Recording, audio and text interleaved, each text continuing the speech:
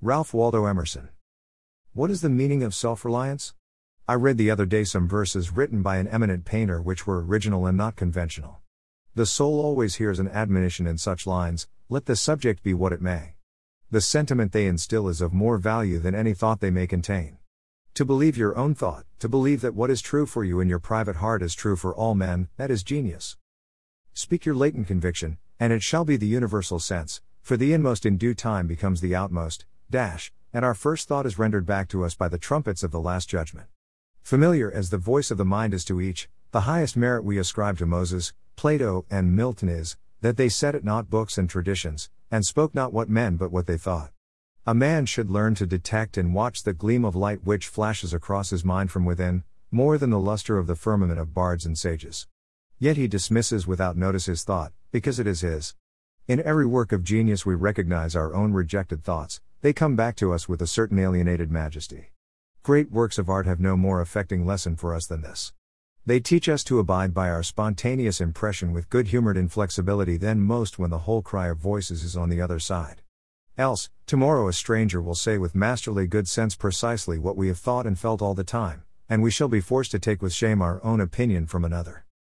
There is a time in every man's education when he arrives at the conviction that envy is ignorance, that imitation is suicide, that he must take himself for better, for worse, as his portion, that though the wide universe is full of good, no kernel of nourishing corn can come to him but through his toil bestowed on that plot of ground which is given to him to till. The power which resides in him is new in nature, and none but he knows what that is which he can do, nor does he know until he has tried. Not for nothing one face, one character, one fact, makes much impression on him and another none. This sculpture in the memory is not without pre-established harmony. The eye was placed where one ray should fall, that it might testify of that particular ray. We but half express ourselves, and are ashamed of the divine idea which each of us represents. It may be safely trusted as proportionate and of good issues, so it be faithfully imparted, but God will not have his work made manifest by cowards. A man is relieved and gay when he has put his heart into his work and done his best, but what he has said or done otherwise, shall give him no peace. It is a deliverance which does not deliver. In the attempt his genius deserts him, no muse befriends, no invention, no hope. Trust thyself, every heart vibrates to that iron string. Accept the place the divine providence has found for you, the society of your contemporaries, the connection of events. Great men have always done so, and confided themselves childlike to the genius of their age, betraying their perception that the absolutely trustworthy was seated at their heart, working through their hands, predominating in all their being. And we are now men, and must accept in the highest mind the same transcendent destiny, and not minors and invalids in a protected corner, not cowards fleeing before a revolution, but guides, redeemers, and benefactors, obeying the almighty effort, and advancing on chaos in the dark. What pretty oracles nature yields us on this text, in the face and behavior of children, babes, and even brutes. That divided and rebel mind, that distrust of a sentiment because our arithmetic has computed the strength and means opposed to our purpose, these have not.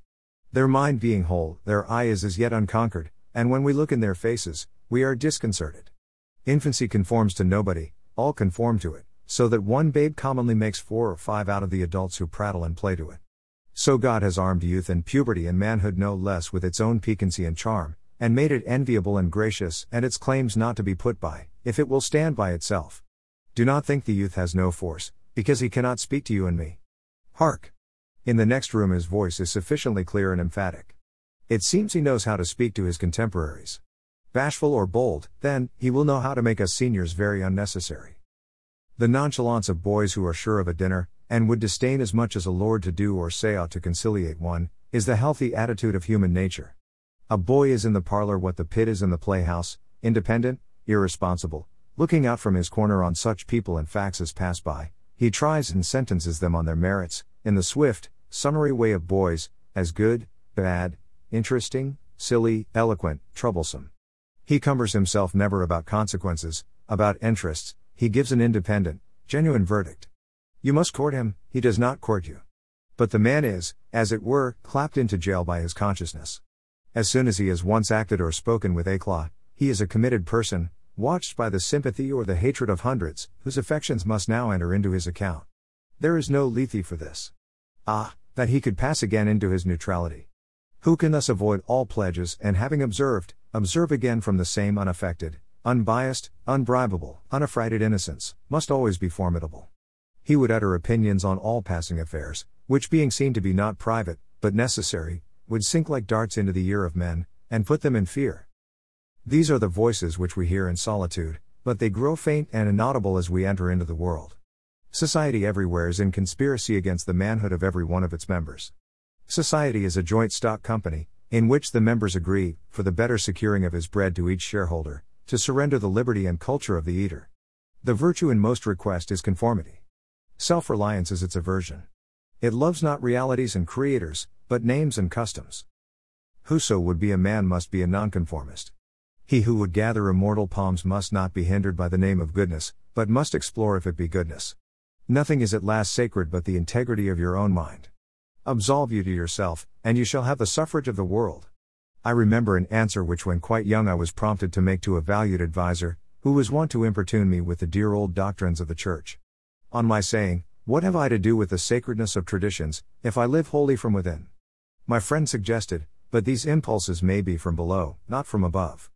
I replied, "They do not seem to me to be such, but if I am the devil's child, I will live then from the devil. No law can be sacred to me but that of my nature. Good and bad are but names very readily transferable to that or this. The only right is what is after my constitution, the only wrong what is against it. A man is to carry himself in the presence of all opposition, as if everything were titular and ephemeral but he. I am ashamed to think how easily we capitulate to badges and names, to large societies and dead institutions. Every decent and well-spoken individual affects and sways me more than is right. I ought to go upright and vital, and speak the rude truth in all ways. If malice and vanity wear the coat of philanthropy, shall that pass? If an angry bigot assumes this bountiful cause of abolition, and comes to me with his last news from Barbados, why should I not say to him, "Go love thy infant, love thy woodchopper, be good-natured and modest, have that grace, and never varnish your hard, uncharitable ambition with this incredible tenderness for black folk 1,000 miles off. Thy love afar is spite at home." Rough and graceless would be such greeting, but truth is handsomer than the affectation of love. Your goodness must have some edge to it, else it is none. The doctrine of hatred must be preached as the counteraction of the doctrine of love when that pules and whines. I shun father and mother and wife and brother, when my genius calls me. The lintels of the doorpost I would write on, whim.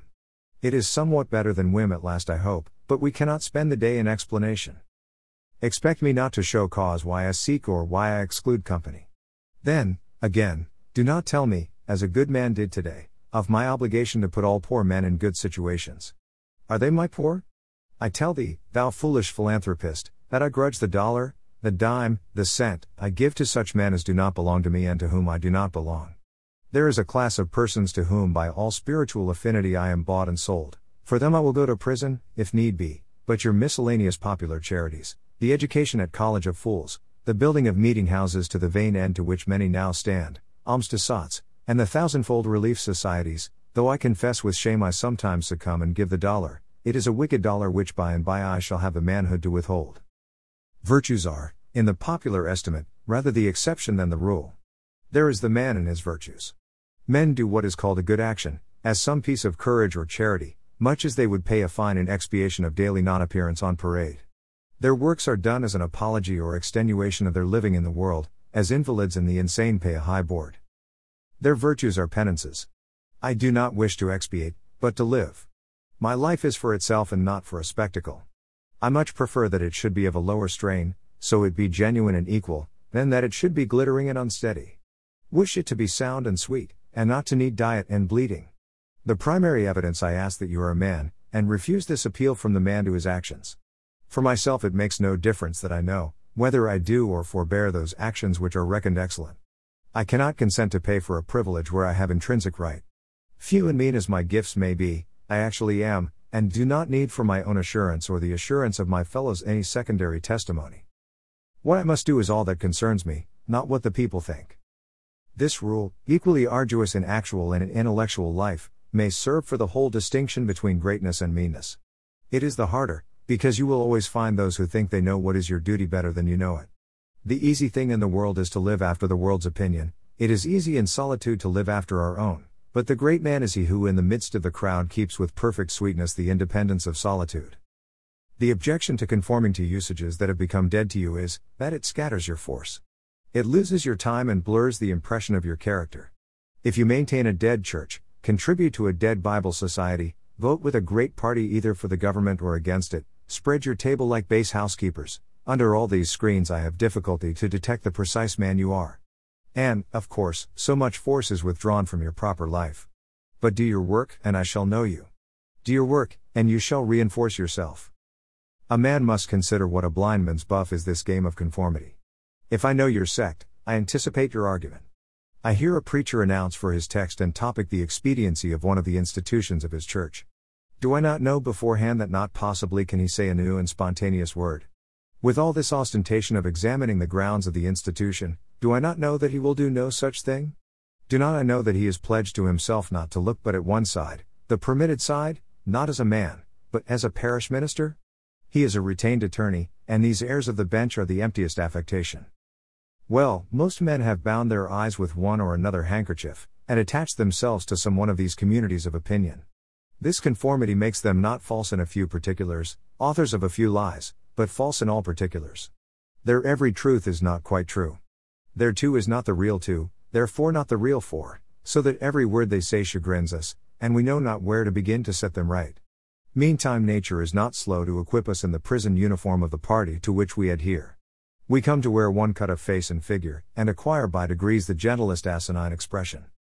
There is a mortifying experience in particular, which does not fail to wreak itself also in the general history. I mean the foolish face of praise, the forced smile which we put on in company where we do not feel at ease in answer to conversation which does not interest us. The muscles, not spontaneously moved, but moved by a low usurping willfulness, grow tight about the outline of the face with the most disagreeable sensation. For nonconformity the world whips you with its displeasure. And therefore a man must know how to estimate a sour face. The bystanders look askance on him in the public street or in the friend's parlor.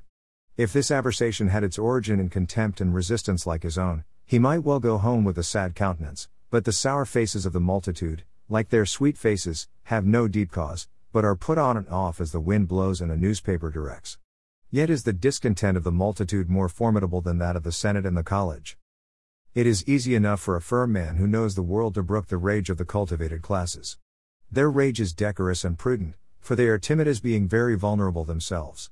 But when to their feminine rage the indignation of the people is added, when the ignorant and the poor are aroused, when the unintelligent brute force that lies at the bottom of society is made to growl and mow, it needs the habit of magnanimity and religion to treat it godlike as a trifle of no concernment. The other terror that scares us from self-trust is our consistency, a reverence for our past act or word, because the eyes of others have no other data for computing our orbit than our past acts, and we are loath to disappoint them. But why should you keep your head over your shoulder? Why drag about this corpse of your memory, lest you contradict somewhat you have stated in this or that public place? Suppose you should contradict yourself, what then? It seems to be a rule of wisdom never to rely on your memory alone, scarcely even in acts of pure memory, but to bring the past for judgment into the thousand-eyed present, and live ever in a new day. In your metaphysics you have denied personality to the deity, yet when the devout motions of the soul come, yield to them heart and life, though they should clothe God with shape and color. Leave your theory, as Joseph his coat in the hand of the harlot, and flee. A foolish consistency is the hobgoblin of little minds, adored by little statesmen and philosophers and divines. With consistency a great soul has simply nothing to do. He may as well concern himself with his shadow on the wall. Speak what you think now in hard words, and tomorrow speak what tomorrow thinks in hard words again, though it contradict everything you said today. Ah, so you shall be sure to be misunderstood? Is it so bad, then, to be misunderstood? Pythagoras was misunderstood, and Socrates, and Jesus, and Luther, and Copernicus, and Galileo, and Newton, and every pure and wise spirit that ever took flesh. To be great is to be misunderstood. I suppose no man can violate his nature. All the sallies of his will are rounded in by the law of his being, as the inequalities of Andes and Himalaya are insignificant in the curve of the sphere. Nor does it matter how you gauge and try him. A character is like an acrostic or Alexandrian stanza, read it forward, backward, or across, it still spells the same thing. In this pleasing, contrite wood life which God allows me, let me record day by day my honest thought without prospect or retrospect, and, I cannot doubt, it will be found symmetrical, though I mean it not, and see it not. My book should smell of pines and resound with the hum of insects. The swallow over my window should interweave that thread or straw he carries in his bill into my web also. We pass for what we are. Character teaches above our wills. Men imagine that they communicate their virtue or vice only by overt actions, and do not see that virtue or vice emit a breath every moment. There will be an agreement in whatever variety of actions, so they be each honest and natural in their hour. For if one will, the actions will be harmonious, however unlike they seem. These varieties are lost sight of at a little distance, at a little height of thought. One tendency unites them all. The voyage of the best ship is a zigzag line of 100 tacks. See the line from a sufficient distance, and it straightens itself to the average tendency. Your genuine action will explain itself, and will explain your other genuine actions. Your conformity explains nothing. Act singly, and what you have already done singly will justify you now. Greatness appeals to the future. If I can be firm enough today to do right, and scorn eyes, I must have done so much right before as to defend me now. Be it how it will, do right now. Always scorn appearances, and you always may. The force of character is cumulative. All the foregone days of virtue work their health into this. What makes the majesty of the heroes of the Senate and the field, which so fills the imagination? The consciousness of a train of great days and victories behind. They shed an united light on the advancing actor. He is attended as by a visible escort of angels. That is it which throws thunder into Chatham's voice, and dignity into Washington's port, and America into Adams's eye. Honor is venerable to us because it is no ephemeris. It is always ancient virtue. We worship it today because it is not of today. We love it and pay it homage, because it is not a trap for our love and homage, but is self-dependent, self-derived, and therefore of an old immaculate pedigree, even if shown in a young person. I hope in these days we have heard the last of conformity and consistency. Let the words be gazetted and ridiculous henceforward. Instead of the gong for dinner, let us hear a whistle from the Spartan fife. Let us never bow and apologize more. A great man is coming to eat at my house. I do not wish to please him, he should wish to please me, that I wish. I will stand here for humanity, and though I would make it kind, I would make it true. Let us affront and reprimand the smooth mediocrity and squalid contentment of the times, and hurl in the face of custom, and trade, and office, the fact which is the upshot of all history, that there is a great responsible thinker and actor working wherever a man works, that a true man belongs to no other time or place, but is the center of things. Where he is, there is nature. He measures you, and all men, and all events. Ordinarily, every body in society reminds us of somewhat else, or of some other person. Character, reality, reminds you of nothing else, it takes place of the whole creation. The man must be so much, that he must make all circumstances indifferent. Every true man is a cause, a country, and an age, requires infinite spaces and numbers and time fully to accomplish his design, and posterity seem to follow his steps as a train of clients. A man Caesar is born, and for ages after we have a Roman Empire. Christ is born, and millions of minds so grow and cleave to his genius, that he is confounded with virtue and the possible of man. An institution is the lengthened shadow of one man, as, monachism, of the hermit Antony, the Reformation, of Luther, Quakerism, of Fox, Methodism, of Wesley, abolition, of Clarkson. Scipio, Milton called the height of Rome, and all history resolves itself very easily into the biography of a few stout and earnest persons. Let a man then know his worth, and keep things under his feet. Let him not peep or steal, or skulk up and down with the air of a charity boy, a bastard, or an interloper, in the world which exists for him. But the man in the street, finding no worth in himself which corresponds to the force which built a tower or sculptured a marble god, feels poor when he looks on these. To him a palace, a statue, or a costly book have an alien and forbidding air, much like a gay equipage, and seem to say like that, "Who are you, sir?" Yet they all are his, suitors for his notice, petitioners to his faculties that they will come out and take possession. The picture waits for my verdict, it is not to command me, but I am to settle its claims to praise. That popular fable of the sot who was picked up dead drunk in the street, carried to the Duke's house, washed and dressed and laid in the Duke's bed, and, on his waking, treated with all obsequious ceremony like the Duke, and assured that he had been insane, owes its popularity to the fact, that it symbolizes so well the state of man, who is in the world a sort of sot, but now and then wakes up, exercises his reason, and finds himself a true prince. Our reading is mendicant and sycophantic. In history, our imagination plays us false. Kingdom and lordship, power and estate, are a gaudier vocabulary than Private John and Edward in a small house and common day's work, but the things of life are the same to both, the sum total of both is the same.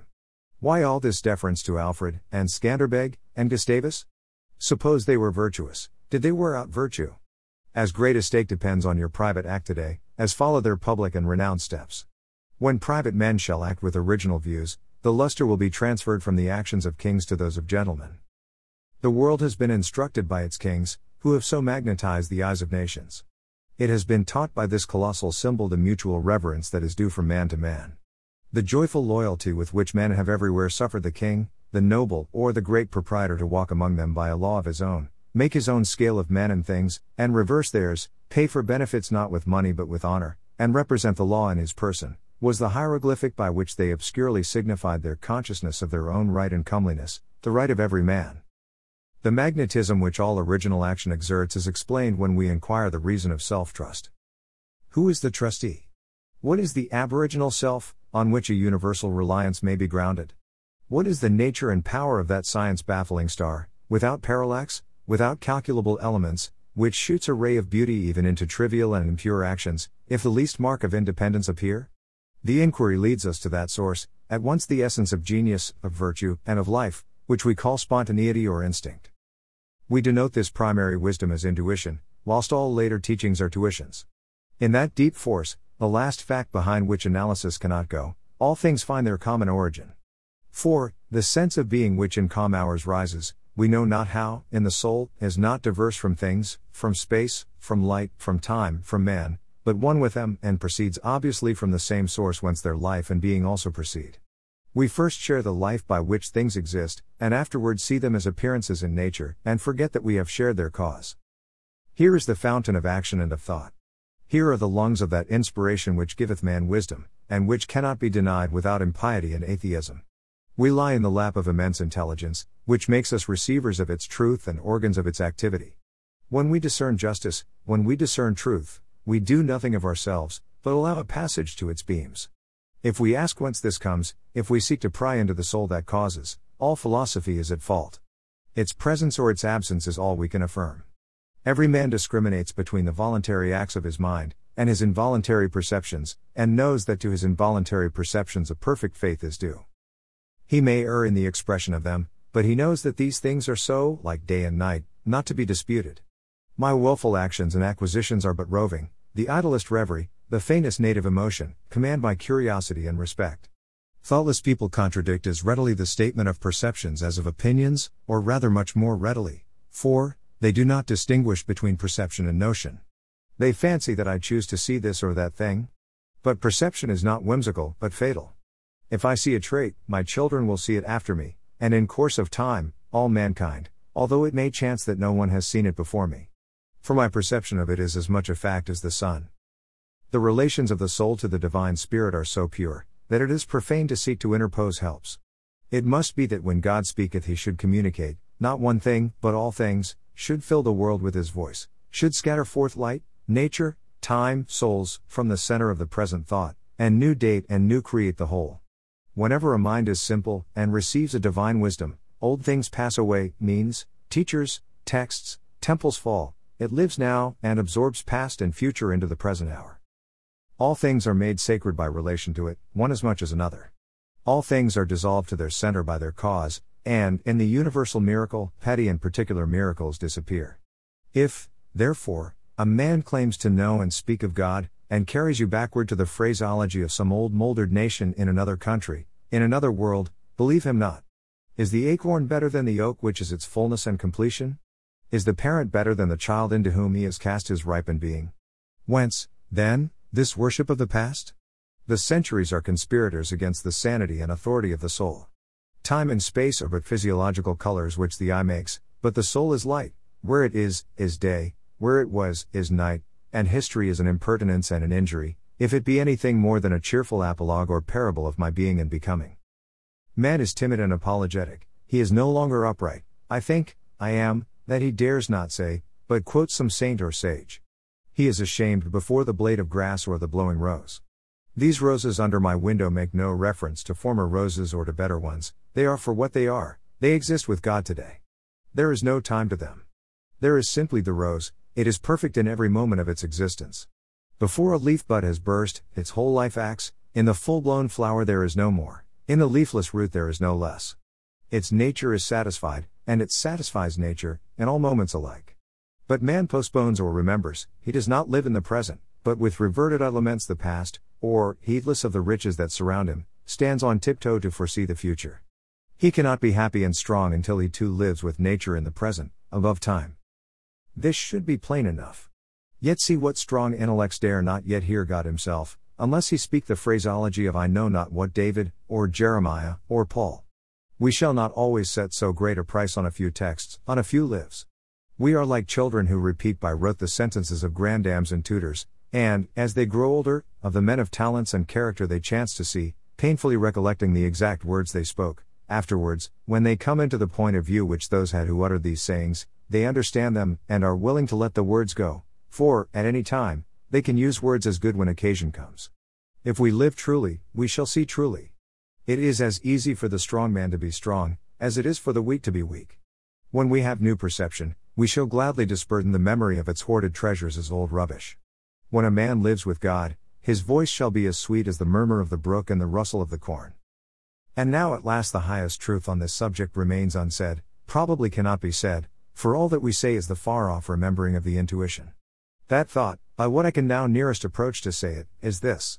When good is near you, when you have life in yourself, it is not by any known or accustomed way, you shall not discern the footprints of any other, not see the face of man, and you shall not hear any name, the way, the thought, the good, shall be wholly strange and new.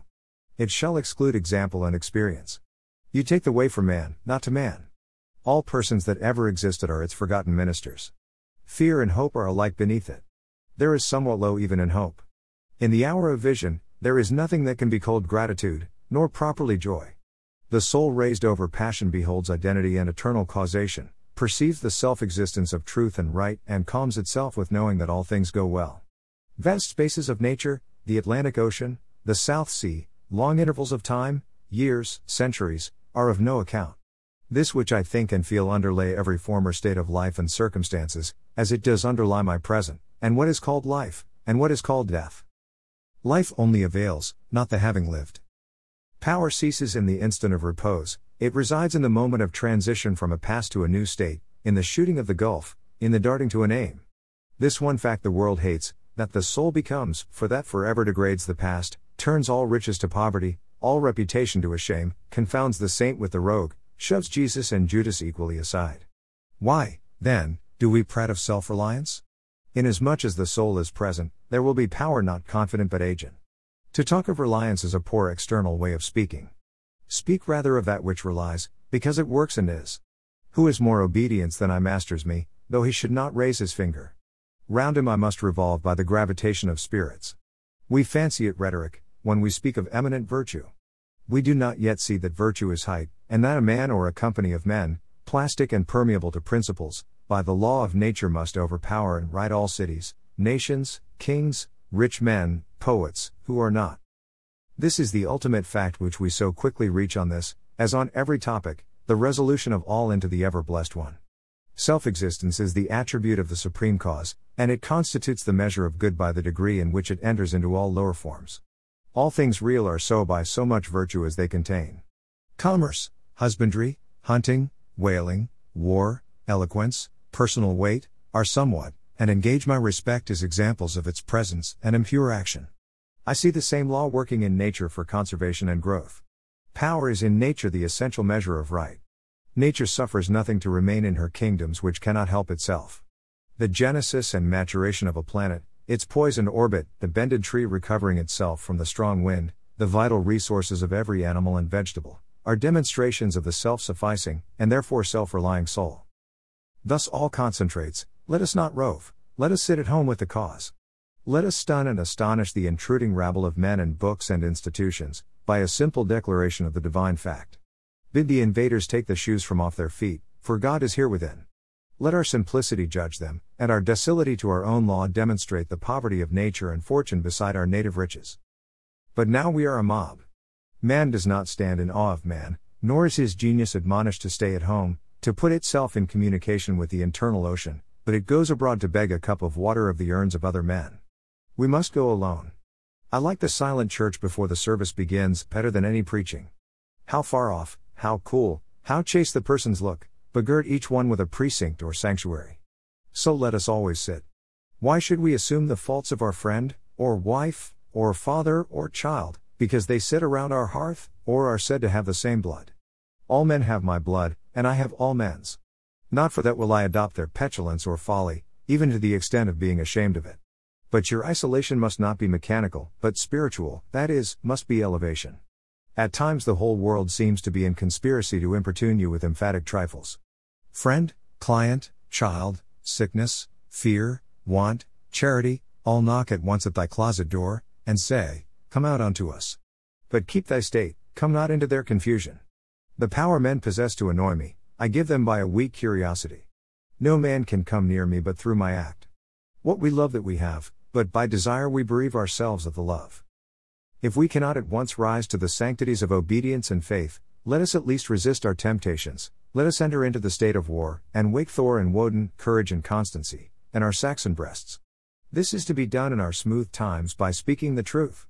Check this lying hospitality and lying affection. Live no longer to the expectation of these deceived and deceiving people with whom we converse. Say to them, O father, O mother, O wife, O brother, O friend, I have lived with you after appearances hitherto. Henceforward I am the truth's. Be it known unto you that henceforward I obey no law less than the eternal law. I will have no covenants but proximities. To nourish my parents, to support my family I shall endeavor, to be the chaste husband of one wife, but these relations I must fill after a new and unprecedented way. I appeal from your customs that I must be myself. I cannot break myself any longer for you, or you. If you can love me for what I am, we shall be the happier. If you cannot, I will still seek to deserve that you should. I will not hide my tastes or aversions. I will so trust that what is deep is holy, that I will do strongly before the sun and moon whatever inly rejoices me, and the heart appoints. If you are noble, I will love you, I will not hurt you and myself by hypocritical attentions if you are not. If you are true, but not in the same truth with me, cleave to your companions, I will seek my own. I do this not selfishly, but humbly and truly. It is alike your interest, and mine, and all men's, however long we have dwelt in lies, to live in truth. Does this sound harsh today? You will soon love what is dictated by your nature as well as mine, and, if we follow the truth, it will bring us out safe at last. But so you may give these friends pain. Yes, but I cannot sell my liberty and my power, to save their sensibility. Besides, all persons have their moments of reason, when they look out into the region of absolute truth, then will they justify me, and do the same thing. The populace think that your rejection of popular standards is a rejection of all standard, and mere antinomianism, and the bold sensualist will use the name of philosophy to gild his crimes. But the law of consciousness abides. There are two confessionals, in one or the other of which we must be shriven. You may fulfill your round of duties by clearing yourself in the direct, or in the reflex way. Consider whether you have satisfied your relations to father, mother, cousin, neighbor, town, cat, and dog, whether any of these can upbraid you. But I may also neglect this reflex standard, and absolve me to myself. I have my own stern claims and perfect circle. It denies the name of duty to many offices that are called duties. But if I can discharge its debts, it enables me to dispense with the popular code. If anyone imagines that this law is lax, let him keep its commandment one day. And truly it demands something godlike in him who has cast off the common motives of humanity, and has ventured to trust himself for a taskmaster. High be his heart, faithful his will, clear his sight, that he may in good earnest be doctrine, society, law, to himself, that a simple purpose may be to him as strong as iron necessity is to others. If any man consider the present aspects of what is called by distinction society, he will see the need of these ethics. The sinew and heart of man seem to be drawn out, and we are become timorous, desponding whimperers. We are afraid of truth, afraid of fortune, afraid of death, and afraid of each other. Our age yields no great and perfect persons. We want men and women who shall renovate life in our social state, but we see that most natures are insolvent, cannot satisfy their own wants, have an ambition out of all proportion to their practical force, and do lean and beg day and night continually. Our housekeeping is mendicant, our arts, our occupations, our marriages, our religion, we have not chosen, but society has chosen for us. We are parlor soldiers. We shun the rugged battle of fate, where strength is born. If our young men miscarry in their first enterprises, they lose all heart. Men say he is ruined if the young merchant fails. If the finest genius studies at one of our colleges, and is not installed in an office within 1 year afterwards in the cities or suburbs of Boston or New York, it seems to his friends and to himself that he is right in being disheartened, and in complaining the rest of his life. A sturdy lad from New Hampshire or Vermont, who in turn tries all the professions, who teams it, farms it, peddles, keeps a school, preaches, edits a newspaper, goes to Congress, buys a township, and so forth, in successive years, and always, like a cat, falls on his feet, is worth 100 of these city dolls. He walks abreast with his days, and feels no shame in not studying a profession, for he does not postpone his life, but lives already. He has not one chance, but 100 chances.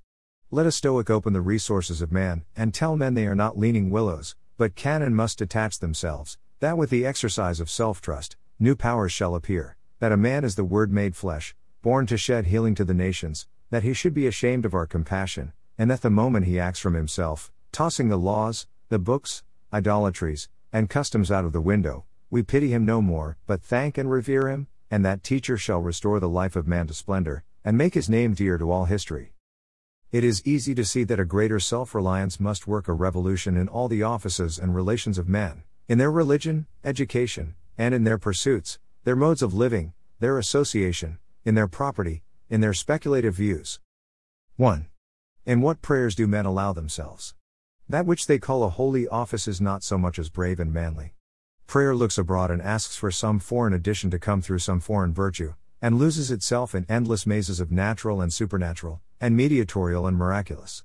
It is prayer that craves a particular commodity, anything less than all good, is vicious. Prayer is the contemplation of the facts of life from the highest point of view. It is the soliloquy of a beholding and jubilant soul. It is the Spirit of God pronouncing His works good. But prayer as a means to effect a private end is meanness and theft. It supposes dualism and not unity in nature and consciousness. As soon as the man is at one with God, he will not beg. He will then see prayer in all action. The prayer of the farmer kneeling in his field to weed it, the prayer of the rower kneeling with the stroke of his oar, are true prayers heard throughout nature, though for cheap ends.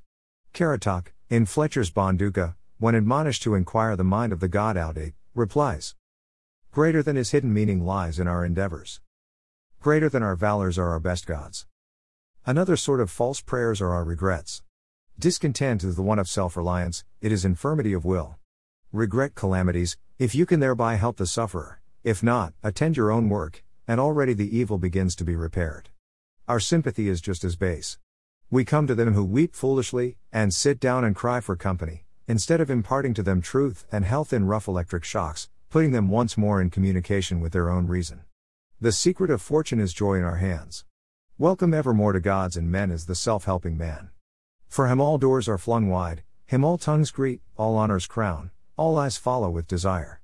Our love goes out to him and embraces him, because he did not need it. We solicitously and apologetically caress and celebrate him, because he held on his way and scorned our disapprobation. The gods love him because men hated him. To the persevering mortal, said Zoroaster, the blessed immortals are swift. As men's prayers are a disease of the will, so are their creeds a disease of the intellect. They say with those foolish Israelites, "Let not God speak to us, lest we die. Speak thou, speak any man with us, and we will obey." Everywhere I am hindered of meeting God in my brother, because he has shut his own temple doors, and recites fables merely of his brothers, or his brother's brother's God. Every new mind is a new classification. If it prove a mind of uncommon activity and power, a Locke, a Lavoisier, a Hutton, a Bentham, a Fourier, it imposes its classification on other men, and lo! A new system. In proportion to the depth of the thought, and so to the number of the objects it touches and brings within reach of the pupil, is his complacency. But chiefly is this apparent in creeds and churches, which are also classifications of some powerful mind acting on the elemental thought of duty, and man's relation to the highest. Such as Calvinism, Quakerism, Swedenborgism. The pupil takes the same delight in subordinating everything to the new terminology, as a girl who has just learned botany and seeing a new earth and new seasons thereby. It will happen for a time, that the pupil will find his intellectual power has grown by the study of his master's mind. But in all unbalanced minds, the classification is idolized, passes for the end, and not for a speedily exhaustible means, so that the walls of the system blend to their eye in the remote horizon with the walls of the universe. The luminaries of heaven seem to them hung on the arch their master built. They cannot imagine how you aliens have any right to see, how you can see, it must be somehow that you stole the light from us. They do not yet perceive, that light, unsystematic, indomitable, will break into any cabin, even into theirs. Let them chirp a while and call it their own. If they are honest and do well, Presently their neat new pinfold will be too straight and low, will crack, will lean, will rot and vanish, and the immortal light, all young and joyful, million-orbed, million-colored, will beam over the universe as on the first morning. 2. It is for one of self-culture that the superstition of traveling, whose idols are Italy, England, Egypt, retains its fascination for all educated Americans. They who made England, Italy, or Greece venerable in the imagination did so by sticking fast where they were, like an axis of the earth. In manly hours, we feel that duty is our place. The soul is no traveler, the wise man stays at home, and when his necessities, his duties, on any occasion call him from his house, or into foreign lands, he is at home still, and shall make men sensible by the expression of his countenance, that he goes the missionary of wisdom and virtue, and visits cities and men like a sovereign, and not like an interloper or a valet. I have no churlish objection to the circumnavigation of the globe, for the purposes of art, of study, and benevolence, so that the man is first domesticated, or does not go abroad with the hope of finding somewhat greater than he knows. He who travels to be amused, or to get somewhat which he does not carry, travels away from himself, and grows old even in youth among old things. In Thebes, in Palmyra, his will and mind have become old and dilapidated as they. He carries ruins to ruins. Traveling is a fool's paradise. Our first journeys discover to us the indifference of places. At home I dream that at Naples, at Rome, I can be intoxicated with beauty, and lose my sadness. I pack my trunk, embrace my friends, embark on the sea, and at last wake up in Naples, and there beside me is the stern fact, the sad self, unrelenting, identical, that I fled from. The Vatican, and the palaces I seek. But I am not intoxicated, though I affect to be intoxicated with sights and suggestions. My giant goes with me wherever I go. 3. But the rage of traveling is a symptom of a deeper unsoundness affecting the whole intellectual action. The intellect is vagabond, and our system of education fosters restlessness. Our minds travel when our bodies are forced to stay at home. We imitate, and what is imitation but the traveling of the mind? Our houses are built with foreign taste, shells are garnished with foreign ornaments, but our opinions, our tastes, our faculties, lean and follow the past and the distant. The soul created the arts wherever they have flourished. It was in his own mind that the artist sought his model. It was an application of his own thought to the thing to be done and the conditions to be observed. And why need we copy the Doric or the Gothic model? Beauty, convenience, grandeur of thought, and quaint expression are as near to us as to any, and if the American artist will study with hope and love the precise thing to be done by him, considering the climate, the soil, the length of the day, the wants of the people, the habit and form of the government, he will create a house in which all these will find themselves fitted, and taste and sentiment will be satisfied also. Insist on yourself, never imitate. Your own gift you can present every moment with the cumulative force of a whole life's cultivation, but of the adopted talent of another, you have only an extemporaneous, half possession. That which each can do best, none but his Maker can teach him. No man yet knows what it is, nor can, till that person has exhibited it. Where is the master who could have taught Shakespeare? Where is the master who could have instructed Franklin, or Washington, or Bacon, or Newton? Every great man is a unique. The Scipianism of Scipio is precisely that part he could not borrow. Shakespeare will never be made by the study of Shakespeare. Do that which is assigned you, and you cannot hope too much or dare too much. There is at this moment for you an utterance brave and grand as that of the colossal chisel of Phidias, or trowel of the Egyptians, or the pen of Moses, or Dante, but different from all these. Not possibly will the soul all rich, all eloquent, with thousand-cloven tongue, deign to repeat itself, but if you can hear what these patriarchs say, surely you can reply to them in the same pitch of voice, for the ear and the tongue are two organs of one nature. Abide in the simple and noble regions of thy life, obey thy heart, and thou shalt reproduce the foreworld again. 4. As our religion, our education, our art look abroad, so does our spirit of society. All men plume themselves on the improvement of society, and no man improves. Society never advances. It recedes as fast on one side as it gains on the other and undergoes continual changes. It is barbarous, civilized, Christianized, rich and is scientific, but this change is not amelioration. For everything that is given, something is taken. Society acquires new arts, and loses old instincts. What a contrast between the well-clad, reading, writing, thinking American, with a watch, a pencil, and a bill of exchange in his pocket, and the naked New Zealander, whose property is a club, a spear, a mat, and an undivided 20th of a shed to sleep under. But compare the health of the two men, and you shall see that the white man has lost his aboriginal strength. If the traveler tell us truly, strike the savage with a broad axe, and in a day or two the flesh shall unite and heal as if you struck the blow into soft pitch, and the same blow shall send the wight to his grave. The civilized man has built a coach, but has lost the use of his feet. He is supported on crutches, but lacks so much supportive muscle. He has a fine Geneva watch, but he fails of the skill to tell the hour by the sun. A Greenwich nautical almanac he has, and so being sure of the information when he wants it, the man in the street does not know a star in the sky. The solstice he does not observe, the equinox he knows as little, and the whole bright calendar of the year is without a dial in his mind.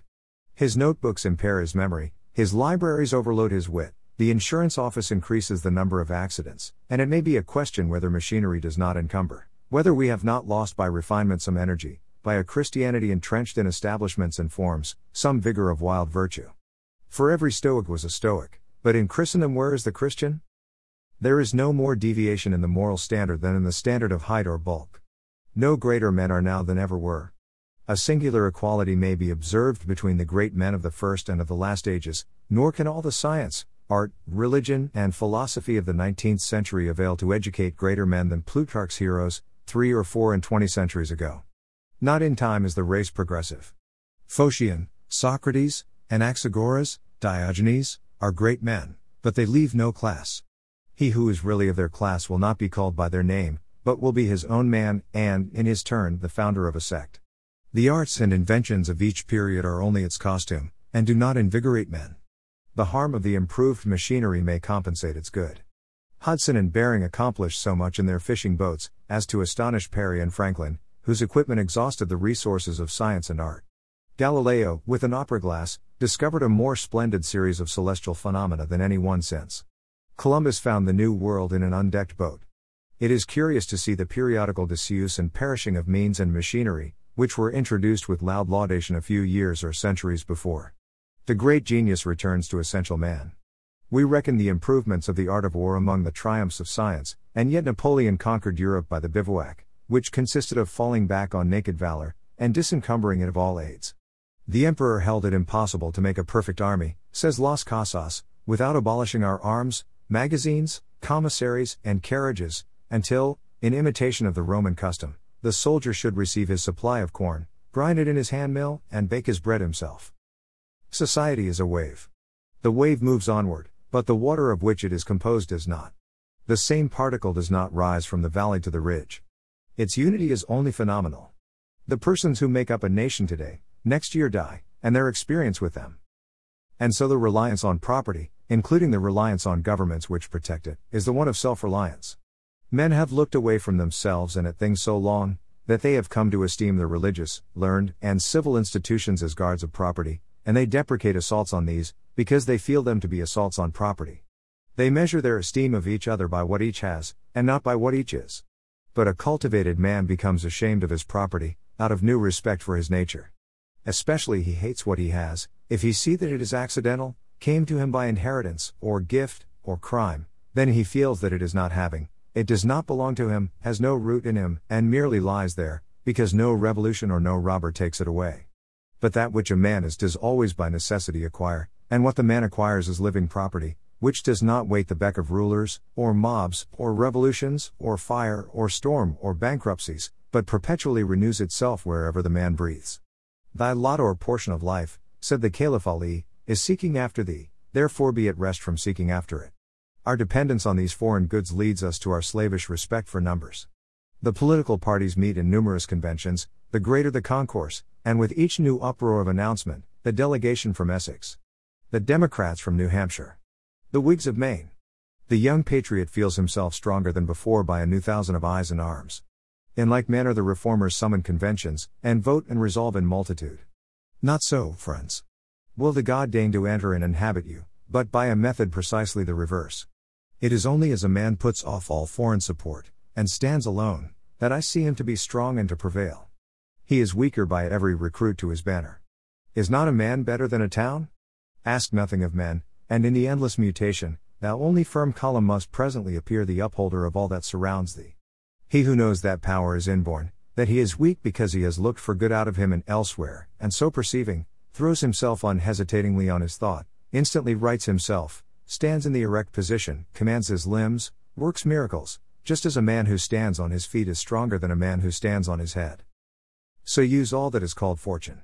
Most men gamble with her, and gain all, and lose all, as her will rolls. But do thou leave as unlawful these winnings, and deal with cause and effect, the chancellors of God. In the will work and acquire, and thou hast chained the wheel of chance, and shalt sit hereafter out of fear from her rotations. A political victory, a rise of rents, the recovery of your sick, or the return of your absent friend, or some other favorable event, raises your spirits, and you think good days are preparing for you. Do not believe it. Nothing can bring you peace but yourself. Nothing can bring you peace but the triumph of principles.